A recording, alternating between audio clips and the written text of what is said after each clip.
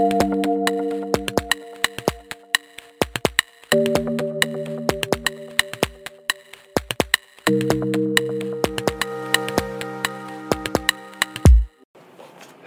and welcome to the Market Monthly Podcast.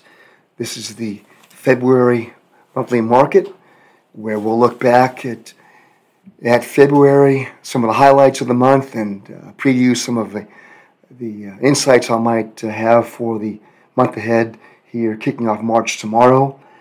Happy Leap Day. It is the 29th of February, so I hope you've all enjoyed your extra day in 2024.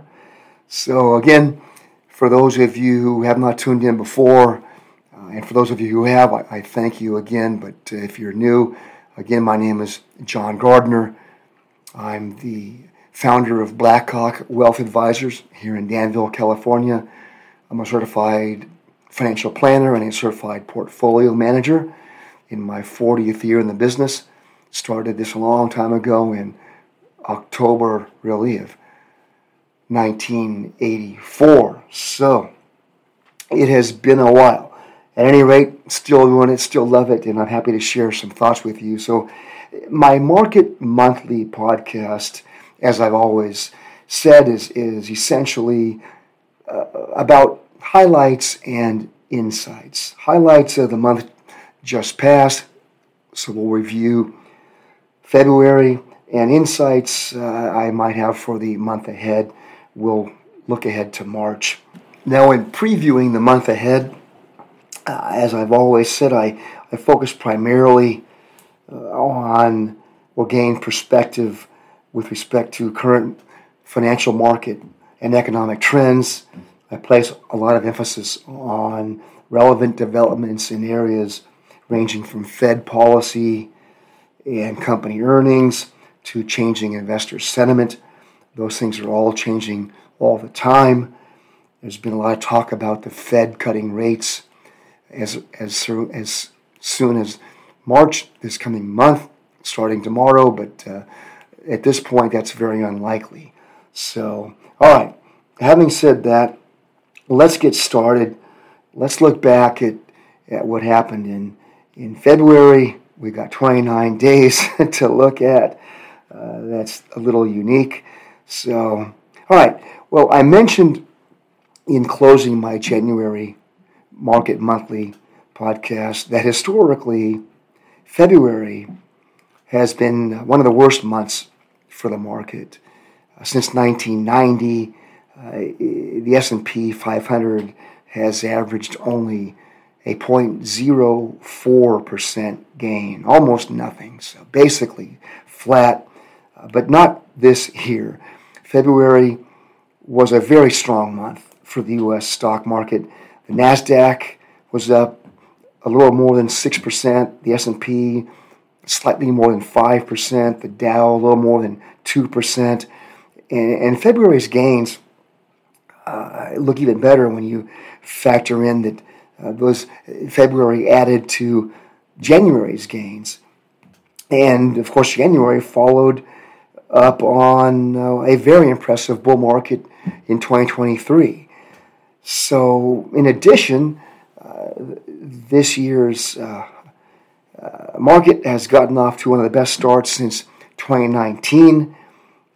The NASDAQ is up over 7%, the S&P over almost 7%, the Dow Jones up 3.5%. So those first 2 months of this new year are the best to the start of a new year since 2019. The S&P for itself up 4 months in a row, November through February. And since 1930, this is an interesting statistic, since 1930, that's only happened 16 times, where the S&P was up 4 months, in a row, given the specific November through February.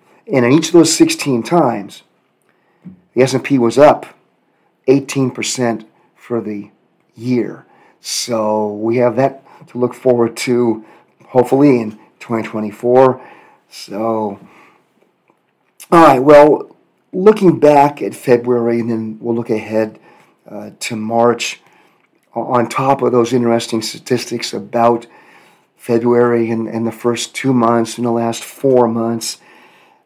February, well, I'll give this away early. There's two amazing highlights, truly amazing, that occurred in the stock market in February. So I'll get to those soon.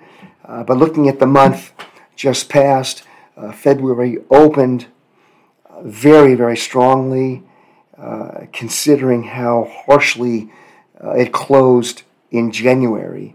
Okay, so I should say on the last day of January, the 31st, the S&P was down slightly more than 1.5% on heavy volume. Well, come February 1st and 2nd, those 2 days combined, the S&P rallied nearly 3% on even higher volume. So that's how the month kicked off. Here's the first amazing feat or highlight of February. It occurred on the 8th. It was the first time the S&P 500 ever got to 5,000. So that occurred on the 8th of February. New all-time high, new milestone, another 1,000 mark. The S&P 5,000 party hats were actually out on the 7th, but they couldn't distribute them because the S&P closed just missing 5,000 by closing at 4,999.89. So it's all based on closing values. So it didn't quite do it on the 7th, but did on the 8th. Well, the 9th of the month, that momentum that carried the S&P through 5,000 continued. It closed again up that day and closing at 5,030. By the 13th of the month, the market weakened on the first of the month's inflation report was greater than expected. Inflation had been cooling off, but the CPI, the Consumer Price Index, came in on the 13th, higher than expected again, and that knocked the market down quite a bit. The Dow fell 500 points. That was the worst one-day drop in the Dow, measured by points, in 12 months. The NASDAQ was down about 2%. S&P fell. It rolled back to about 49.50. The amount of declining stocks relative to gaining stocks was 11-1. So a very harsh, high volume, clearly a down day, quite bearish really. And it may have been just the markets using the inflation data as an excuse to sell. But for whatever reason, and it was inflation, at least that's the headline number there, did cause the market to roll over.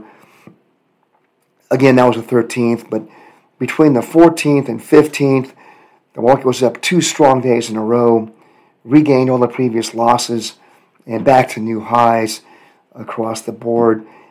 Volatility came into the market a lot during the Friday the 16th to Friday the 22nd. We saw rising interest rates, earnings reports scared the market quite a bit. More inflation data came in. A release of the last Fed meeting minutes were released. And again, volatility spiked quite a bit in that week between the 16th and 22nd. Speaking of interest rates, the yield on the key U.S. Treasury 10-year note rose to about 4.35%, over 4.33%. Its highest rate since late November.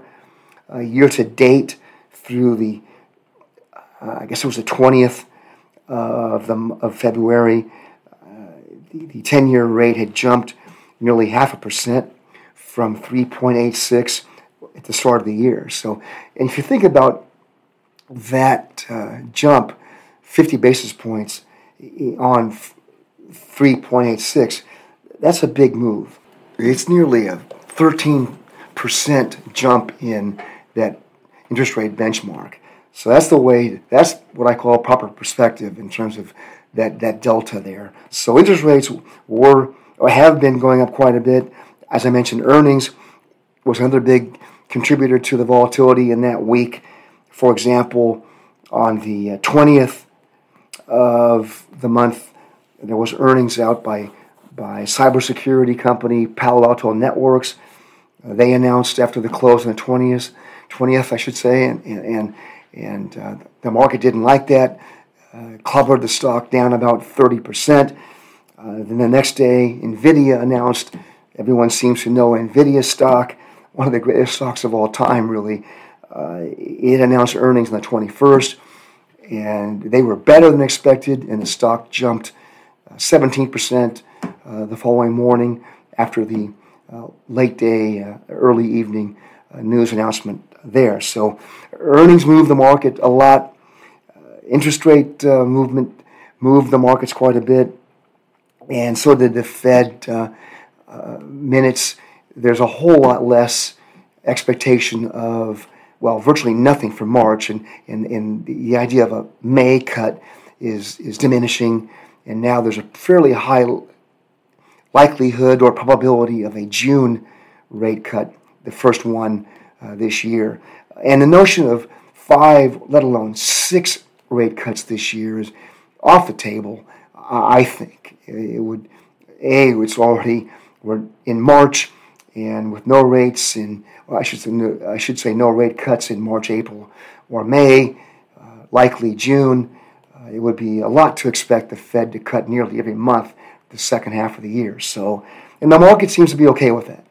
We have a fairly balanced economy where, as it's been referred to lately, as I said, I mentioned this in my January podcast, but the Goldilocks scenario where the economy is not too hot, it's not too cold, it's that perfect porridge, if you will. So again, it's a great balance between economic growth and consumer spending and consumer sentiment and inflation. So, and the jobs market remains strong. So there's a lot of positives in the economy, and likely will avoid a recession of any kind. So the market likes the economy, and that's why it's performing so well, even in the face of rising interest rates.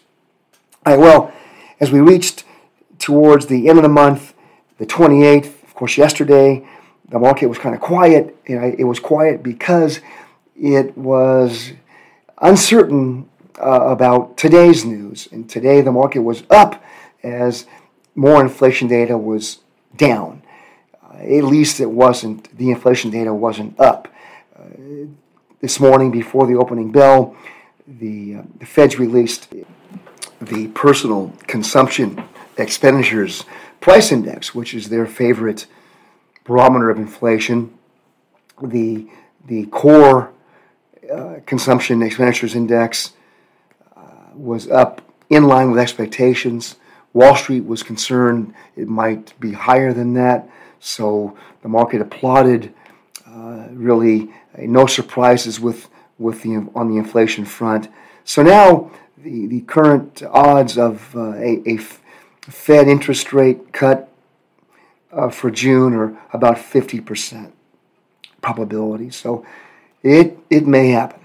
All right, so that's how the market ended on a positive note today on Leap Day.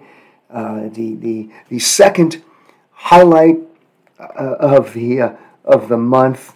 The first one, of course, being the S&P 5,000. That second big surprise was the Nasdaq. Today, the Nasdaq closed at its first record high since its November 19th of 2021 close. Here's a fun stat. That span of time was 569 trading days, which is the longest since the 3,801 trading days between March of 2000 and April of 2015. Again, the last long stretch between NASDAQ market highs. If you recall, March of 2000, that was the what's called the dot-com bomb, when the market essentially imploded after a tremendous run-up in the NASDAQ especially. It collapsed, nearly, I would say over 80% from the March peak of 2000 to a bottom in October of 2001. So anyway, we have another milestone today. All right, and so, pardon me. So the market closed up today. It was the Dow's Jones first 4-month winning streak since May of 21. Today's volume was the heaviest day of the year so far across the board. The market was up, and a lot of that really does make sense when you consider inflation being a big driver to today's market behavior. In that matter, going back to January, February of March of 2022. I mentioned the core personal consumption expenditures price index, or the core PCE. Today's numbers represented the 12th consecutive month of lower than the previous month's gain or growth in inflation. So it's really trending down and has been consistently trending lower. So the market just loves that. It's again, that perfect porridge inference. But at any rate, that was February. Again, a very good month. Very surprising, particularly when you have a historical perspective going back to 1990, essentially one of the worst months of the year as far as months go, but not this year. So on the march, what can we expect in the month ahead? Well, for starters, March has historically been a real good month for stocks. Since 1950, the S&P has averaged a little better than 1%, 1.1% gain in March. It's been up 65% of those 74 years. So obviously March has been good. Now, in election years like we have now, March has done less well.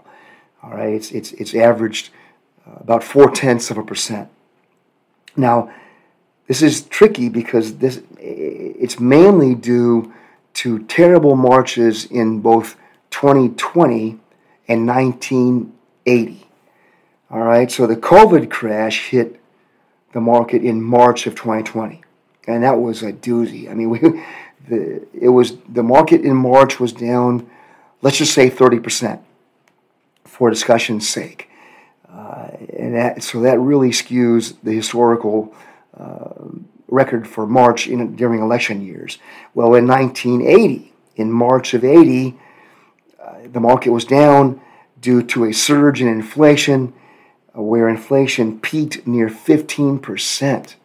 We're concerned now with inflation, 3% or give or take, nowhere near 15% like it was in 1980, coming off the horrible hyperinflation years of the 70s. So anyway, March has been historically good for the market. Well, now with earnings season practically over and no big news expected from the Fed on interest rates or any action they might take, the market really doesn't have many surprises to face in March.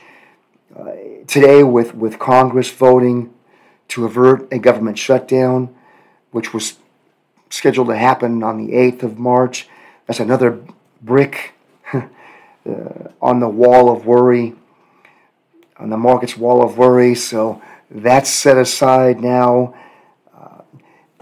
I guess the cautionary note should be the fact that with U.S. stock market, I mentioned the various market indices in the U.S. at all-time highs. Japan, its stock market made a new high. It took about 34 years to do it, but its previous peak was in 1989. So it's back where it was then. Bitcoin is approaching its historical high. Investor sentiment is near all-time highs. All right, so that should ring the caution bell a bit. As Warren Buffett famously said, be fearful when others are greedy, and be greedy when others are fearful. So I'll leave you with that wisdom from Warren. And thank you again for tuning in. A happy Leap Day again. I wish you a great March, successful investing, and don't forget my 6 P's of investment success, which are proper portfolio planning promotes positive performance. All right, folks, thanks again for tuning in to my Market Monthly podcast. Again, I'm John Gardner. You can reach me anytime. I'm happy to help. Always 888-985-PLAN. That's 888-985-7526 for PLAN. Happy to help if I can. And I hope you'll tune into my March Market Monthly podcast at the close of the new month. Thanks again for tuning in.